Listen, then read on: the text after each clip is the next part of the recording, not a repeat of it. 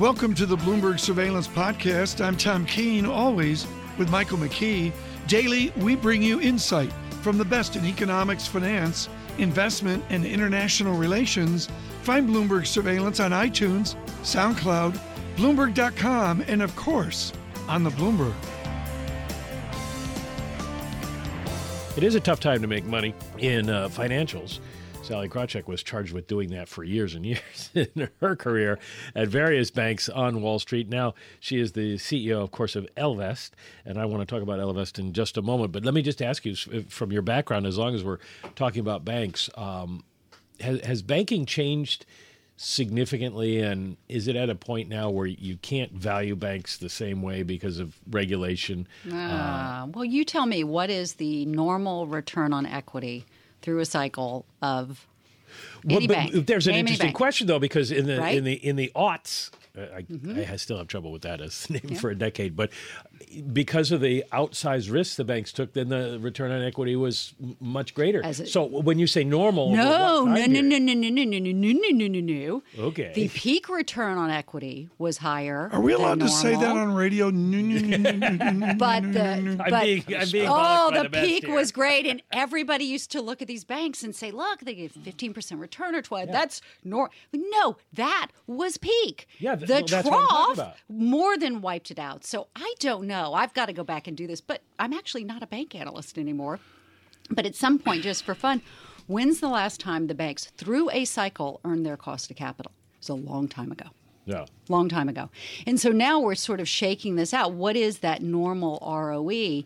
Nobody knows. And that's why these things have been just which is obviously now. How do we quote that in a headline? Krawcheck says banks are right. I mean, people look at Citigroup and say, "Oh, look, Citi's back at 45." Like, no, that's $4.50 because it did the 10-for-1 reverse. These things have been terrible for a long time as stocks. What about the financial industry in general? It has changed significantly. A lot of the people that you knew don't work on Wall Street. They're in Connecticut now. You know, has it changed for the better, or has it just changed? Well, first of all, it's changed. So on a couple of metrics, Tom and I were talking about this earlier, diversity, the skin color and gender of people who work there, it's gone backwards. So it's become less inclusive over time. Some of the riskier businesses have been reined in. We just don't know if it's enough, frankly, till we go through the next downturn. And then other businesses, some of the great businesses, the ones that I got to be involved in when I was there, the wealth management businesses, they're under siege from a lot of different areas. So it's tough out there. Sally, this goes into what you're doing with Ellevest. Time Warner to own 10% of Hulu. And we'll get experts on it. We'll talk about digital television and the new distribution of TV. This goes to the heart of what you've done the last 3 years, which is the new distribution of financial advice to people. And this goes into the new digital banking and all. Is the world of finance in America going to be totally different in 10 years? Or are there still going to be 4 branches on every 4 corners in New York City and sort of business as usual with bolt-on digital? Right. Or does it subsume the old model? It is such a great question, and it's going to change quite a bit. Over whether it's next 10 years or 20 years. We all know branches are going to be gone at some point. You know, my old business, the financial advisor business, I was with a brokerage firm not so long ago that told me they have more advisors over the age of 80 than under the age of 30. I will let that sink in. And so, you know, and it's tough to innovate, Tom, in those places, having been there because of the regulations, because of the processes, because of the quarterly earnings, which is why a reason there are big opportunities that are available. The one that I saw with Ellevest, is that women don't invest to nearly the same extent that men do. This may or may not be related to the fact that Wall Street tends to be, you know, very male. And it cost women tens of thousands, hundreds of thousands, millions of dollars over the course of their lives. And we're not solving this by putting a bunch of offices through the country. We're solving it in a digital way, which women are really looking for right now. Well, what is it that attracts them? And I'm thinking of, I know a lot of women who don't want to go to a male doctor. Right. So there are a lot of women doctors, but that hasn't put the males out of business, and not every woman goes Yeah. So what are they looking for that you provide other than, okay, this is a woman's platform? Well, I'll tell you, it starts with, and this is what the research says, that women. There are lots of financial advisors who do a great job for women. Women report overall that they feel patronized, that they look at Wall Street and they don't see something that resonates with them. I mean, think about it. The language of the industry is outperform, beat the market, pick the winner. The symbol is a bull. And there's not a lot of women who look at those war and sports analogies in that bull and say, that brand is so me. On top of that, there's some super important things. Women live longer than men. Women's salaries peak sooner than men. And women tend to be more risk aware. They want to understand risk more. And Wall Street hasn't, and investing hasn't been doing that for them. So we're doing that in a digital platform where we take away the, hey, you want to pick a large cap value mutual fund versus a small cap growth ETF. And instead, the conversation we have with her online is, do you want to buy a house? Do you want to retire well? You want to start a business? Here's how you get there. What's your advice to James Dimon to drive forward Chase Digital? Because my experience is all the old guard say, you know what, our customers love digital. Oh, yeah. Whatever it is, whether it's Elevest or it's checking or... Mike, I went into a branch bank the other day because they had to sign my life away with a notary public thing. I think it was the first time I was in a branch bank in 2 years? Love digital, certainly younger customers, but the more mature customers as well. And I'll tell you the little secret about what we're seeing at Elevest is people are everybody told me, you're going to have financial advisors. Women want a human. And I thought, okay, that makes sense. And the women told us they wanted a human until they got into the experience and realized they didn't have to sort of figure out what standard deviation was and pick the stocks and so on. And all of a sudden they said, you know what, I can control this. I can figure out when I want to start my business. Interesting. So people, they aren't doing it, Tom, 9 to 5. Michael McKee and Tom Keene with Sally Krawcheck on a wide, diverse range of matters. One of them, Sally, is the belief, and just in the last 24 hours, I've seen all sorts of pundits and the non-qualified basically say, go to cash. There's a lot of that emotion out there. Go to cash. Do this. Go to cash. Now, I don't want to, do a market thing with you because I know you're not doing the Sanford Bernstein thing tick by tick now. But come on. Things are priced to perfection. No one saw this move up, basically. The hedge fund industry 2 and 20 crew has been clobbered. Right. Well, how do you respond as Sally Krawcheck when you see newspaper reports from everyone saying, go to cash? Oh, come on. Come on. Go to cash. Seriously. She gives us the best headlines. Like they know. Honest to goodness. I mean, give me a break. Doesn't it feel good to be not in the C-suite Get a where you real can say job. Get a real job. When Brad Hintz was at Sanford Bernstein, he had a Grand Banks 48, and the name of the boat was Go to Cash. How do you respond to Go to Cash? Stop it. Everybody take relax, for goodness sake. Nobody knows where the market is going. Warren Buffett doesn't know where the market is going. So, this view that you can call it, time it is a waste of time. Then what do you do as an investor when you're buffeted by, thank you, by Warren. Buffeted by Warren Buffett? Go to cash. Right. Well, you invest in a diversified investment portfolio and go work, for goodness sake. Well, I think what you say with Elevest makes sense. Don't look at the individual stock that you're turning over. It's what your goal is at the end. Well, and invest regularly. I mean, we've got 75% of our women who are now investing regularly. And so, sometimes you should have gone to cash, and sometimes bonds were expensive, and sometimes stocks were cheap. Nobody can call this. And so the right way to do this is invest over time. And sometimes you'll be buying things on sale and sometimes you won't. But, if I hear one more time, about bonds being, this terrible investment, and yet they haven't been. Still. And by the way, investing's always hard. I remember back when I was a research analyst at Sanford Bernstein, Tom, it felt really hard then. And hindsight is just so dang 20/20, right? It just seems so easy when you look and you know exactly what's going to happen. Backwards. Amazing. Exactly. Amazing. You've got a fund that invests in companies with women on boards that's done very well.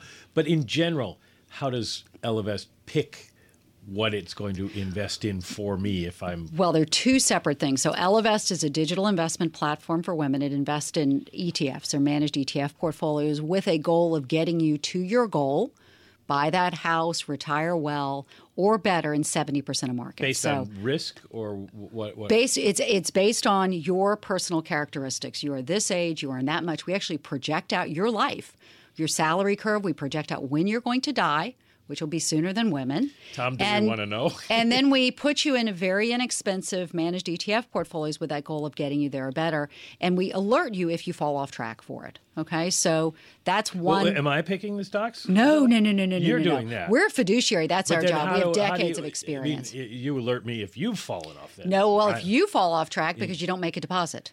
Or if we fall off track because we didn't project this kind of market environment, and let you know what to do to get back on. Isn't that refreshing? Because now you think about back in January, were you on or off track for your goals? Nobody knows. So that's Elevest. I have another initiative, PAC's Elevate Global Women's Index Fund, invests in the top-rated companies for advancing women. Boy, you may be thinking, that is a dumb investment strategy. I've never heard such a stupid idea in my life. And it's based on percent of women on board, percent of women in senior leadership team. It's outperforming now a couple of years in. To my mind, it is the least crowded trade. Because, Tom, you will know this, back when I was a research analyst and I would come visit you, every single time we talk about a company, you would ask me, do you think management is any good? I would answer it with some answer that was my opinion. The only quantification I've seen of the value of management, which is so important, is based on diversity, indeed gender diversity, which leads to outperformance. It leads to better business results. So it is not better ROEs by a touch. It's by a lot. And yet the street doesn't recognize that diversity can drive better performance. It's the least crowded trade out there. 30 seconds. What's Janet Yellen need to do? We've got a complete distortion in the bond market. Everyone agrees we're ultra accommodative. What would Governor Krawcheck recommend to the chair? Well, look, it always hurts to raise rates, but at some point, I mean, to me, the economy doesn't feel horrible. When I typically say this, I then get people tweet at me, you don't know, it's this is bad. And there's swaths of people who've lost their jobs who need to be retrained. It's tragic. If you look at the economy overall, and I'm in the economy every day, it doesn't feel terrible. It's never a great time to raise rates. When you raise rates, the banks tend to, sort of every time, have a, I want to say crisis is a strong word, but put it with a C, falter. The markets falter, and it's scary. We're going to falter towards a break. Sally Krawcheck, generous of your time this morning on many topics.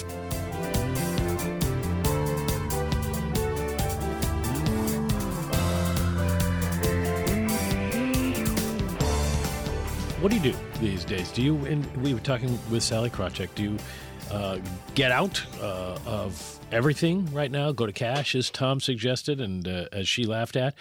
Michael Purves has to make these recommendations, Chief Global Strategist for Whedon & Company. Sally was pretty positive on the idea of you just continue to find good investments and keep your money in it, and don't panic right now. But the world looks like it's on the edge of its chair, ready to panic. So what do you advise? Well, I think I'm in Sally's camp on this one. The equity markets have proven this year and over several of the last few years that they've been able to climb walls not just of worry but also of hatred. There's been a kind of revulsion with the price earnings multiples and the PEG ratios that you see, and certainly in the U.S. equity asset class. But within that, there's a lot of great. Apple's trading at 12 times earnings, and there's a lot of other companies that are attractively priced and also pay dividends that are noticeably higher than what you're going to get on the 10-year Treasury yield. And the S&P 500 pays a dividend yield noticeably higher than what you're going to get on the 10-year. Yeah, but we're looking at stocks that a lot of people think are just at levels that are created artificially by Janet Yellen. Right. I mean, 2 days after Brexit, right, immediately after Brexit, you had this huge sort of volatility spike and equities sold off, and utilities actually put in a lifetime high 2 trading days after the Brexit, right? And that really was a testament to what Yellen and actually her peers in Japan and Europe have been doing with taking bond yields to levels that we've never seen before or even contemplated before. So I think the there's certainly things where you're looking at utilities, which are not only just stretched in terms of, many valuations, but they're within a lot of these utilities. You're looking at, they've almost been manufactured to be sort of turbo bonds in a way. And in other words, that the amount of money that they pay out as dividends is much higher than they might have been normally and so forth. So I think you have to be very careful with some of those. On the other hand, there are other companies, there's some MLPs that are actually, the MLP asset class is one that's been, really unloved because of the oil crash. And if volumes start coming back in a lot of these basins, a lot of those will benefit, and they have a lot of catch up certainly with their peers that are REITs or the utilities. Well, selling stocks is always telling a story, and that sounds like a good story until I look and I see West Texas is at $39.80 right now. Right. Yeah, I put a note out a couple of weeks ago saying, watch for a sort of a tactical move in oil from 45 to 40. So we're now here. We're just a little bit below 40. I'm not, tactically going long just yet, but I probably will be at some point soon. I don't look at this move as something really akin to what we saw back in January and February when oil was going to 26 and people were talking about 10 and 15.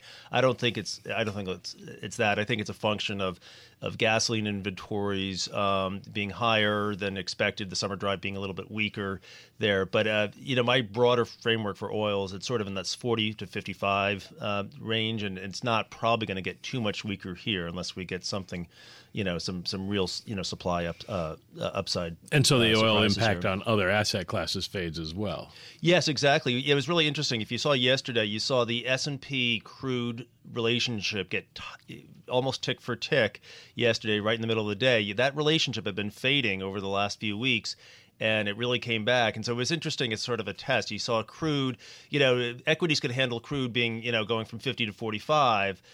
Once you get down to that 40 handle and breaking 40, I think it was sort of psychological, and it almost seemed like some programs kicked in that was keeping that correlation as tight as we saw yesterday. So if we go lower on crude here, it's going to be pressure on equities. Well, it was like last week, a couple days ago, I was going to say last week.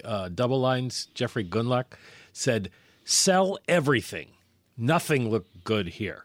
Today, he gets a second to that emotion from Bill Gross, who's out with his new investment advisory newsletter from Janus Capital, says, "Buy gold."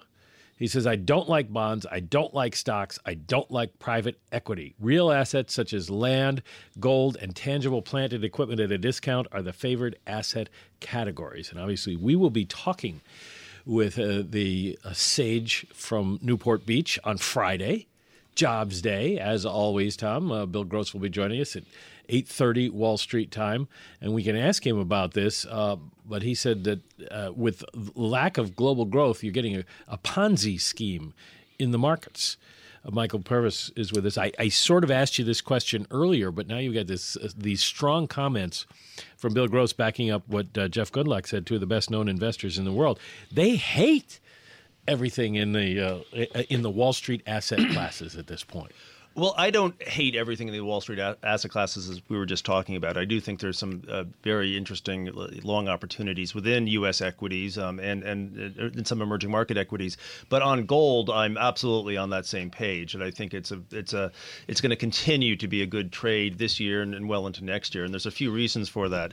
First of all, you have the the relative yield argument. With so much of sovereign paper negative or certainly very, very low, it makes the relative cost ownership. But I think there's a broader issue here about the rise of a more dynamic geopolitical and political discussion in the Eurozone as well.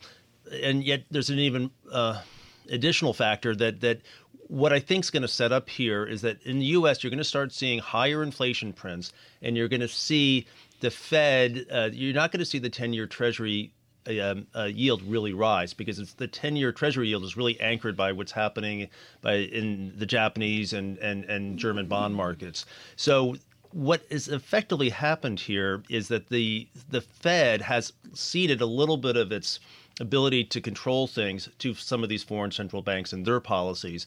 And if inflation continues to rise, that's going to set the table for gold to move up, several $100s of an ounce. Is inflation good for stocks? Yes, it is. And it's needed for stocks. If you map. So is now the expectation out 6 months of higher inflation once we get the inflation, is that too late to be in stocks?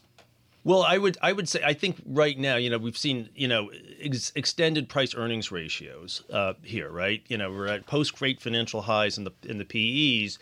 I think you're going to start seeing in the second half of this year and the first half of next year, you're going to see nominal GDP pick up. If you look at nominal GDP, it was really weak last year, right on top of the revenue growth collapse. That was right. It was inflation that was contracting last year, and now I think it's going to start recovering. And folks, to translate that into the P divided by the E, Mr. Purves is suggesting that nominal GDP picks up, which means revenue picks up and drifts down the income statement to a higher E. May I suggest, Mike McKee, that Mr. Gross and others are looking for a diminished P within the PE? Then that's I believe, Michael, the distinction in the debate. That's what they seem to be saying. Yesterday, Bill was suggesting that it just takes a small move in price to wipe you out these days because valuations are so artificial. You're disagreeing? You're going to do that? No, I'm not disagreeing. I'm saying that the walls of worry out there are now many and focused. They're very sharp opinions. This is going to happen. And Michael, around us all is the basic hedge fund carnage. Right. The reality that people that listen to Gary Schilling have made a ton of money, or Steve Major at HSBC, and people that were long and dumb and buy and hold look like geniuses, right?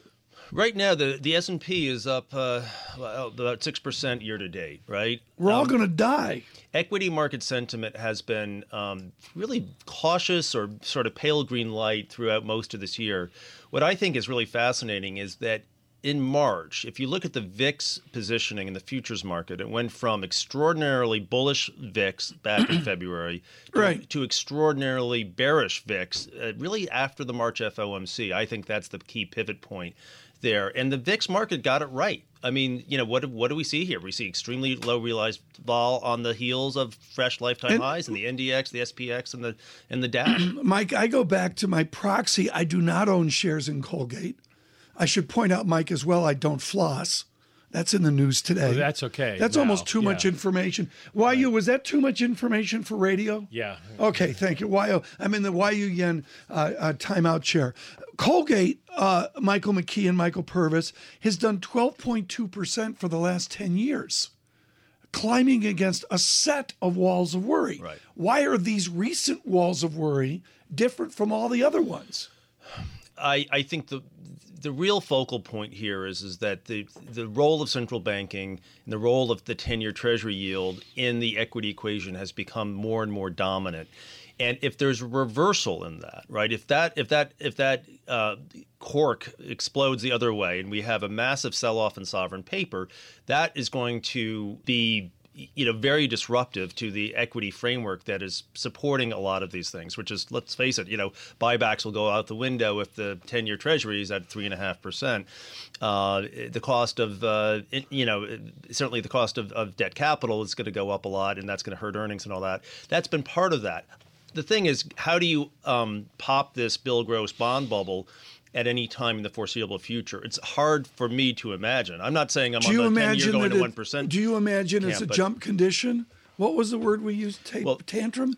Is it going to be a tantrum or is it smooth glide path? I think it's going to be more of a smooth with the occasional speed bump glide path than it is something truly traumatic. You had this taper tantrum May of 2013. Bernanke said, taper, and the bond yield, the 10-year yield went from 1.5 up to 2 to 2.25 and onwards up to 3%. And what happened? Every economic metric in the U.S. basically rolled over because the market is so steeled to low interest rates. Mm-hmm. I think the Fed understands that. I think their peers and other central banks understand that it has to be a glide path. So the only way to get it not to be a glide path really is for some complete rejection of all these investors who are ultimately supporting bonds to say, we're not going to own this asset class. It's hard to really envision where do they go with all that money, right? I mean, and so in a sudden way. Now, the big tail risk, I think, in this is there a political event that somehow transforms the way some of these central banks are operating? that could be something where you don't get a glide path. But again, that's really I put that in the tail camp and not in the base case. Are you long the markets? I mean, within all of this professional discussion, all people want to know is should they be in the markets? Tom, 2 weeks ago, I took my year-end price target of 2150 on the S&P 500 and raised it up to 2250. That's about all you need to know. and decreased my earnings at the same time. I was at 120 on S&P earnings for the year. I brought it down to 115. My big thesis is that the PE expansion, I think people are going to have to just get used to these 20-handle PEs and learn to live with it. And I think that's really the rub. Folks, there are moments in Bloomberg surveillance that are dramatic, and we'll do international relations. What you just heard from Mr. Purves there is something to think about 6 months out and 1 year out. To translate, the E goes down and the P goes up in the ratio. I would respectfully suggest that is an outlier call. Michael Purves, as always, thank you so much, Whedon. Great. Your optimism on the American economy and American investment is greatly appreciated.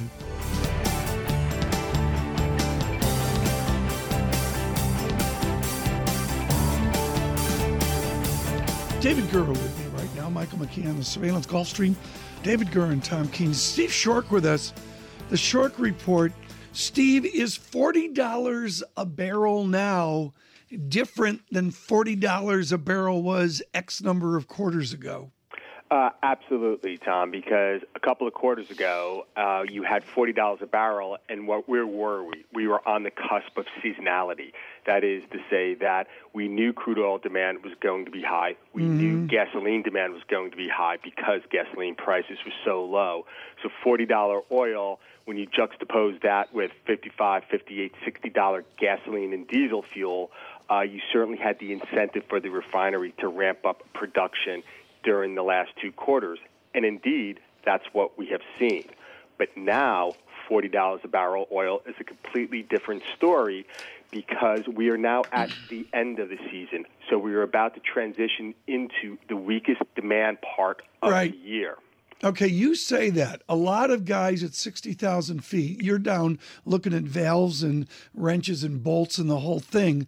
The eco guys are all saying demand will persist.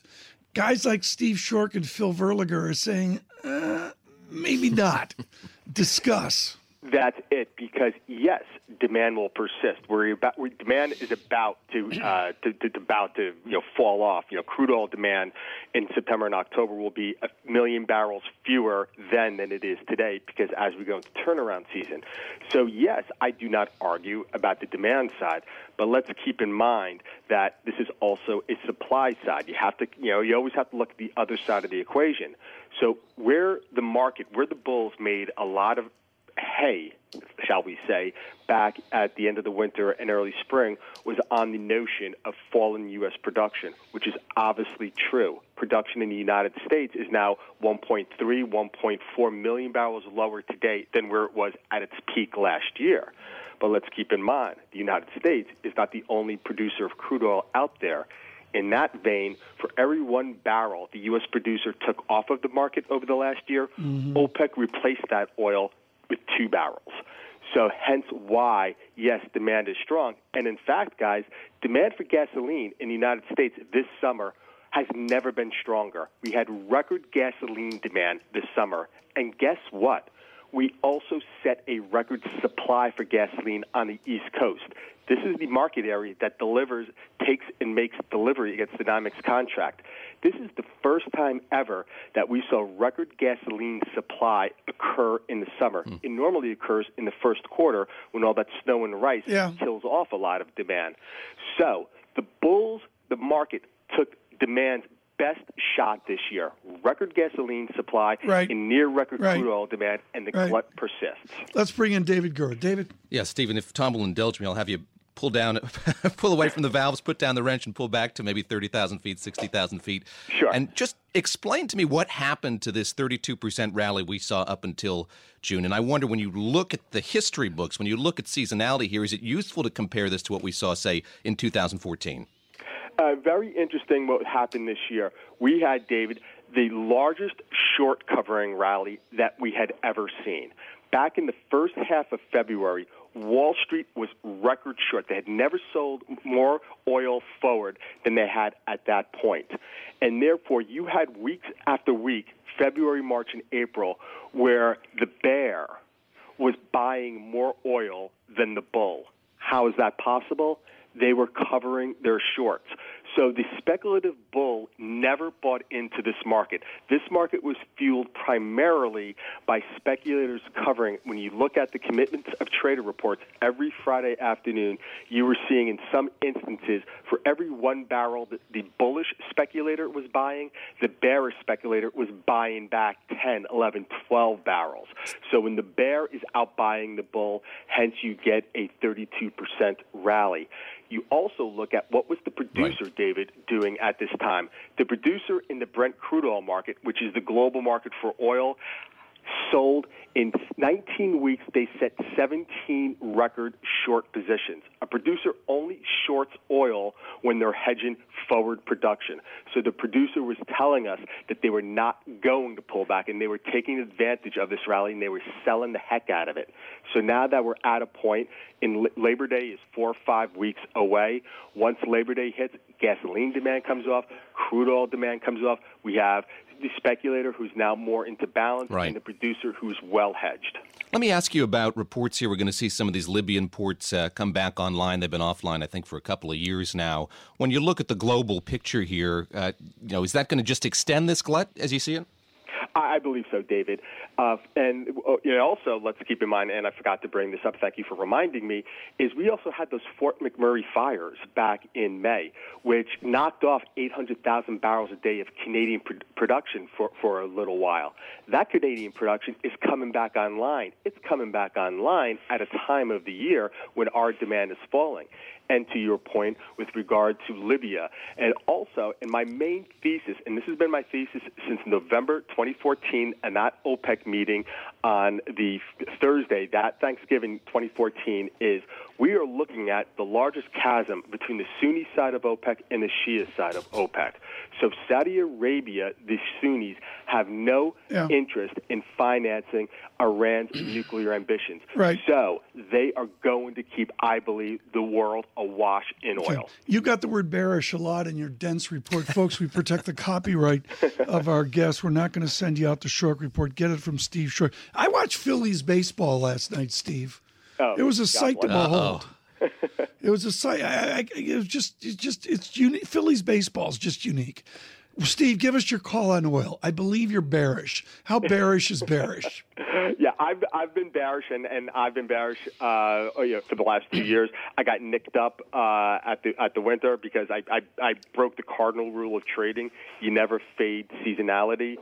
Seasonality, that is demand. Where's oil going? Cut to the chase. Oh no, I look. I was in the media. I liked it below $40. I like it back below $30 as we go. You think that we have? This is serious. We have a supply-demand dynamic now to retest the 29 level. Absolutely. Record gasoline supplies, guys, near record crude oil supplies for this time of the year, and demand is about to fall. I still like oil lower, and I think we could test that $30. What's so interesting here, folks, and I don't have any math on this, David, or anything, is Schork, that's an outlier call now, David, more than it was when it was the last time to 29. Stephen Schork, brilliant. Thank you so much. The Schork report.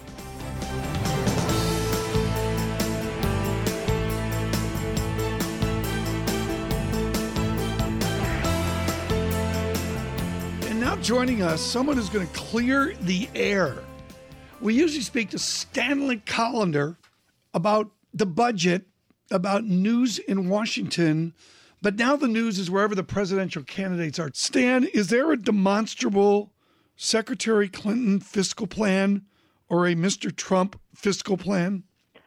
Well, it's interesting you asked today, Tom. Yesterday, Donald Trump, started talking about he was going to double the amount that that Hillary was going to spend on infrastructure. That would be $550-600 billion. That would be on top of a tax cut plan that would lose between $10 and $13 trillion, according to various estimates. So the fiscal plan for Donald Trump is not complete, but it's a big deficit increaser, debt increaser. By contrast, the Hillary Clinton plan has been estimated by others, not by me, by others, as being about break even. But I would urge everybody that you can't take any of these things seriously at this point. Okay, I'll go with that, but come on, it's a back and forth. Joe Weisenthal of Bloomberg Stand yesterday put out a tweet where he goes, Donald Trump Keynesian, something like that. I paraphrase.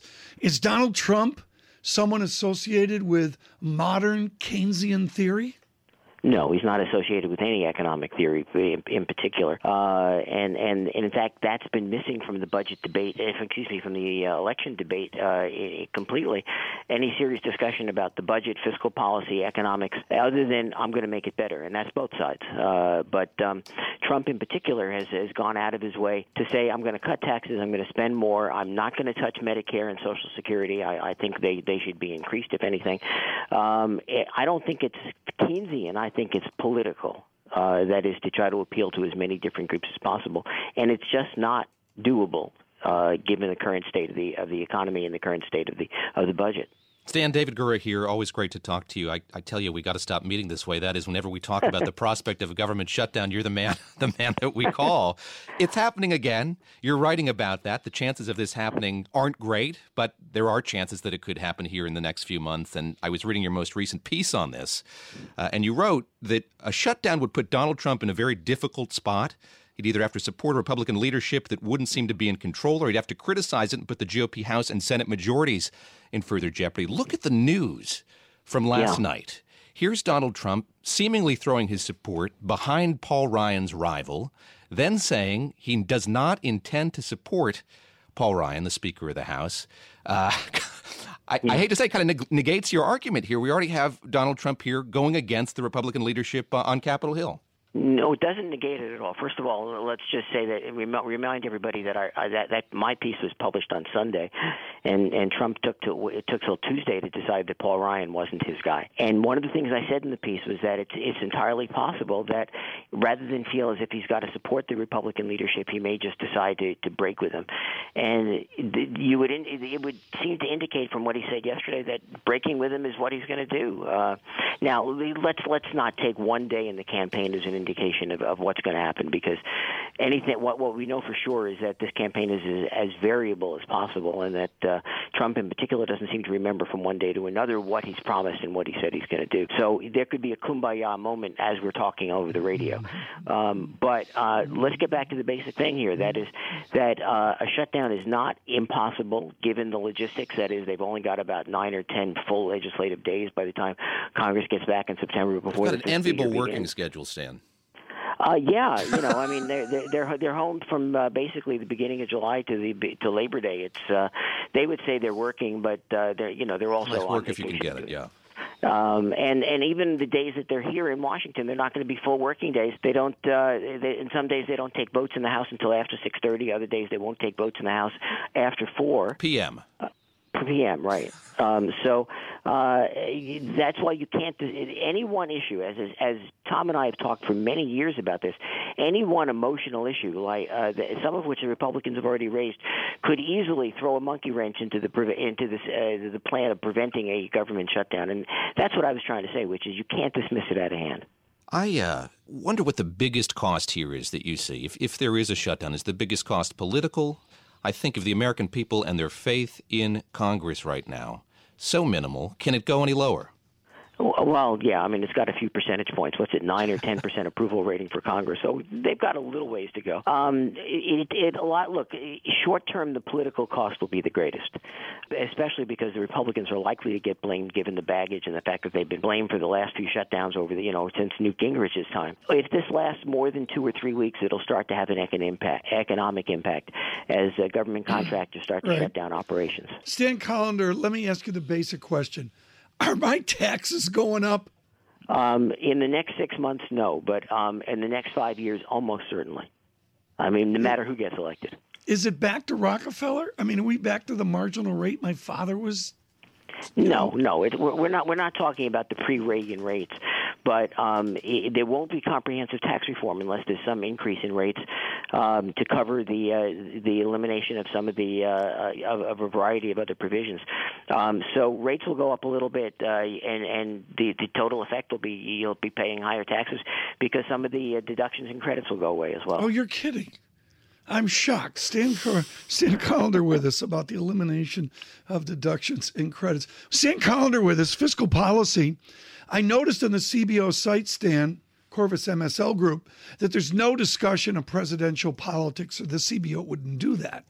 But buried at the bottom of their page is something that matters for President Clinton or matters for President Trump, which is potential GDP and underlying inputs, which is really pretty arcane, but it goes, Stan, to the guesstimate forward. You own this territory. Can we make an intelligent guesstimate now like we did 10 and 20 years ago, or is it just hopeless? Hopeless is probably too strong a term, but when you're talking about projecting the U.S. economy 20 years out, you're talking about something that's pure fantasy.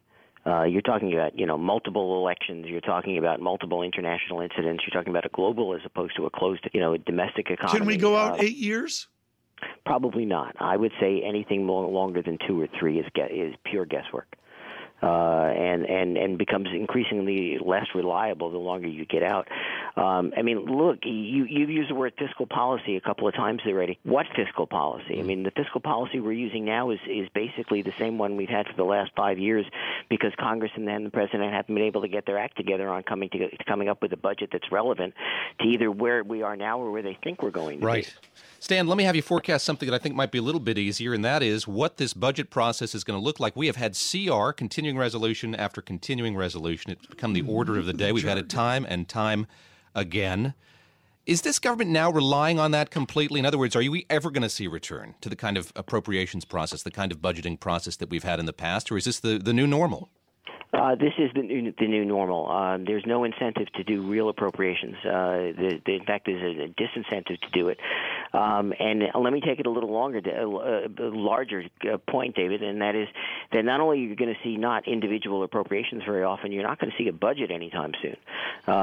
We haven't had one for 5 years or so, and Congress and the president, Congress in particular, just isn't going to be able to get its act together to come up with to get an agreement on consensus on anything. So when they talk about changing the budget process to fix it, don't believe it. When they talk about regular order, don't believe it. We're going to muddle through, and it's all going to be on the monetary side that's going to be the controlling or trying to control the economy. And is anybody, say, for you, upset about that, or does it seem like when you're on Capitol Hill, you talk to representatives, you talk to senators, they're okay with the fact that that's the new order of the day? They're not okay with it, but they're less okay with what the changes might be. I've testified in front of the House and Senate Budget Committee this year about how to change the process, and what I've told them is don't do it because you're going to disagree on. There's no agreement, a consensus on what to do or how to do it anyway. So all you're going to do is provide a cruel hoax to voters who think that you're making things better. So muddle along is, I think, going to be the order of the day probably through the end of the decade. So they had a hearing with you, but not a hearing on the president's budget. Right. That was one of the things I pointed out to them. I said, how is it possible that they invited me to testify but not the director of the Office of Management and Budget? Unbelievable. I called that the political equivalent of chutzpah. And Tom Keene will explain that to you. There you are. It's CFA level 4. Stan, I look at this, and we have so been through this before, but seriously, what is the urgency? We've got Speaker Ryan jousting with Mr. Trump and Secretary Clinton. On Twitter. Always, to be honest, always trying to piece together a Democratic coalition. They're the undecideds in that. And they always use your world to create fear. Is it valid now to create fear about our fiscal future, or is that overwrought? Overwrought is probably the better way to look at it now. All the deficit scold groups would tell you that the debt is still an issue, and it will be getting bigger over time. But currently, I don't know too many economists who think the deficit as a percent of GDP is worrisome. In fact, many would like it to be larger, given the slow growth in the economy. So it's just not going to be much of an issue this year. It will reemerge. The deficit and the debt, the federal debt, is an emotional as opposed to a substantive issue for most voters. But I don't see the candidates talking about it because they don't have a clue how to deal with it. You know, I see you, Stan, as the captain of a ship, maybe floating in the Potomac, taking on water. You're shaking your fist at the heavens, urging these candidates to talk more about this.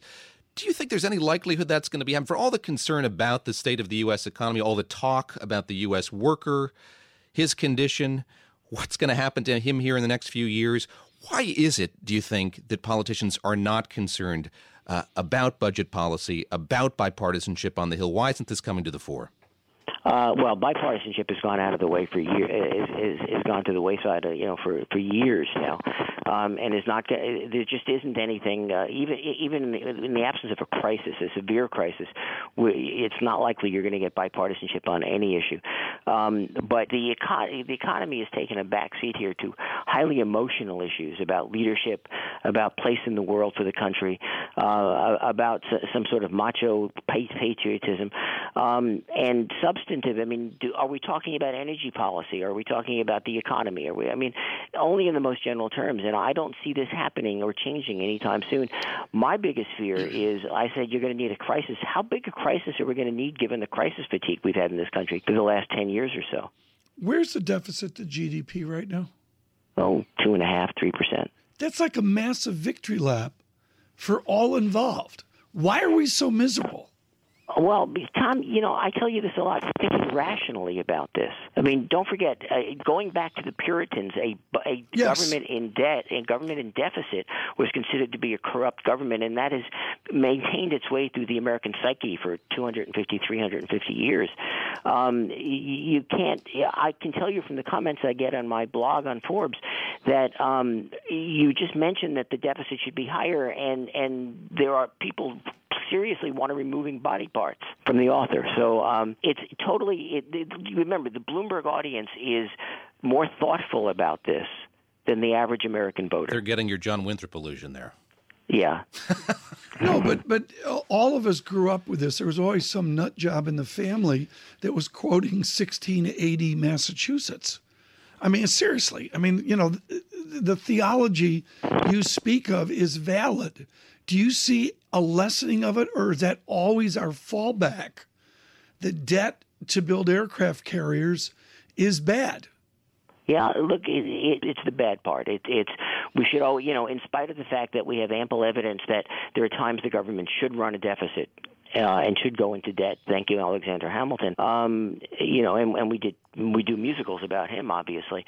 The theology is there, the fear is there, and people, American voters, the average American voters, still make that bad analogy, which is, I have to balance my budget. Why shouldn't the government? And by the way, the average American is more in debt than the government is. Stan, thanks for the briefing. It's just wonderful to speak to you, given the volume of noise across both parties that we've had over the last days and weeks. Thanks for listening to the Bloomberg Surveillance Podcast. Subscribe and listen to interviews on iTunes, SoundCloud, or whichever podcast platform you prefer.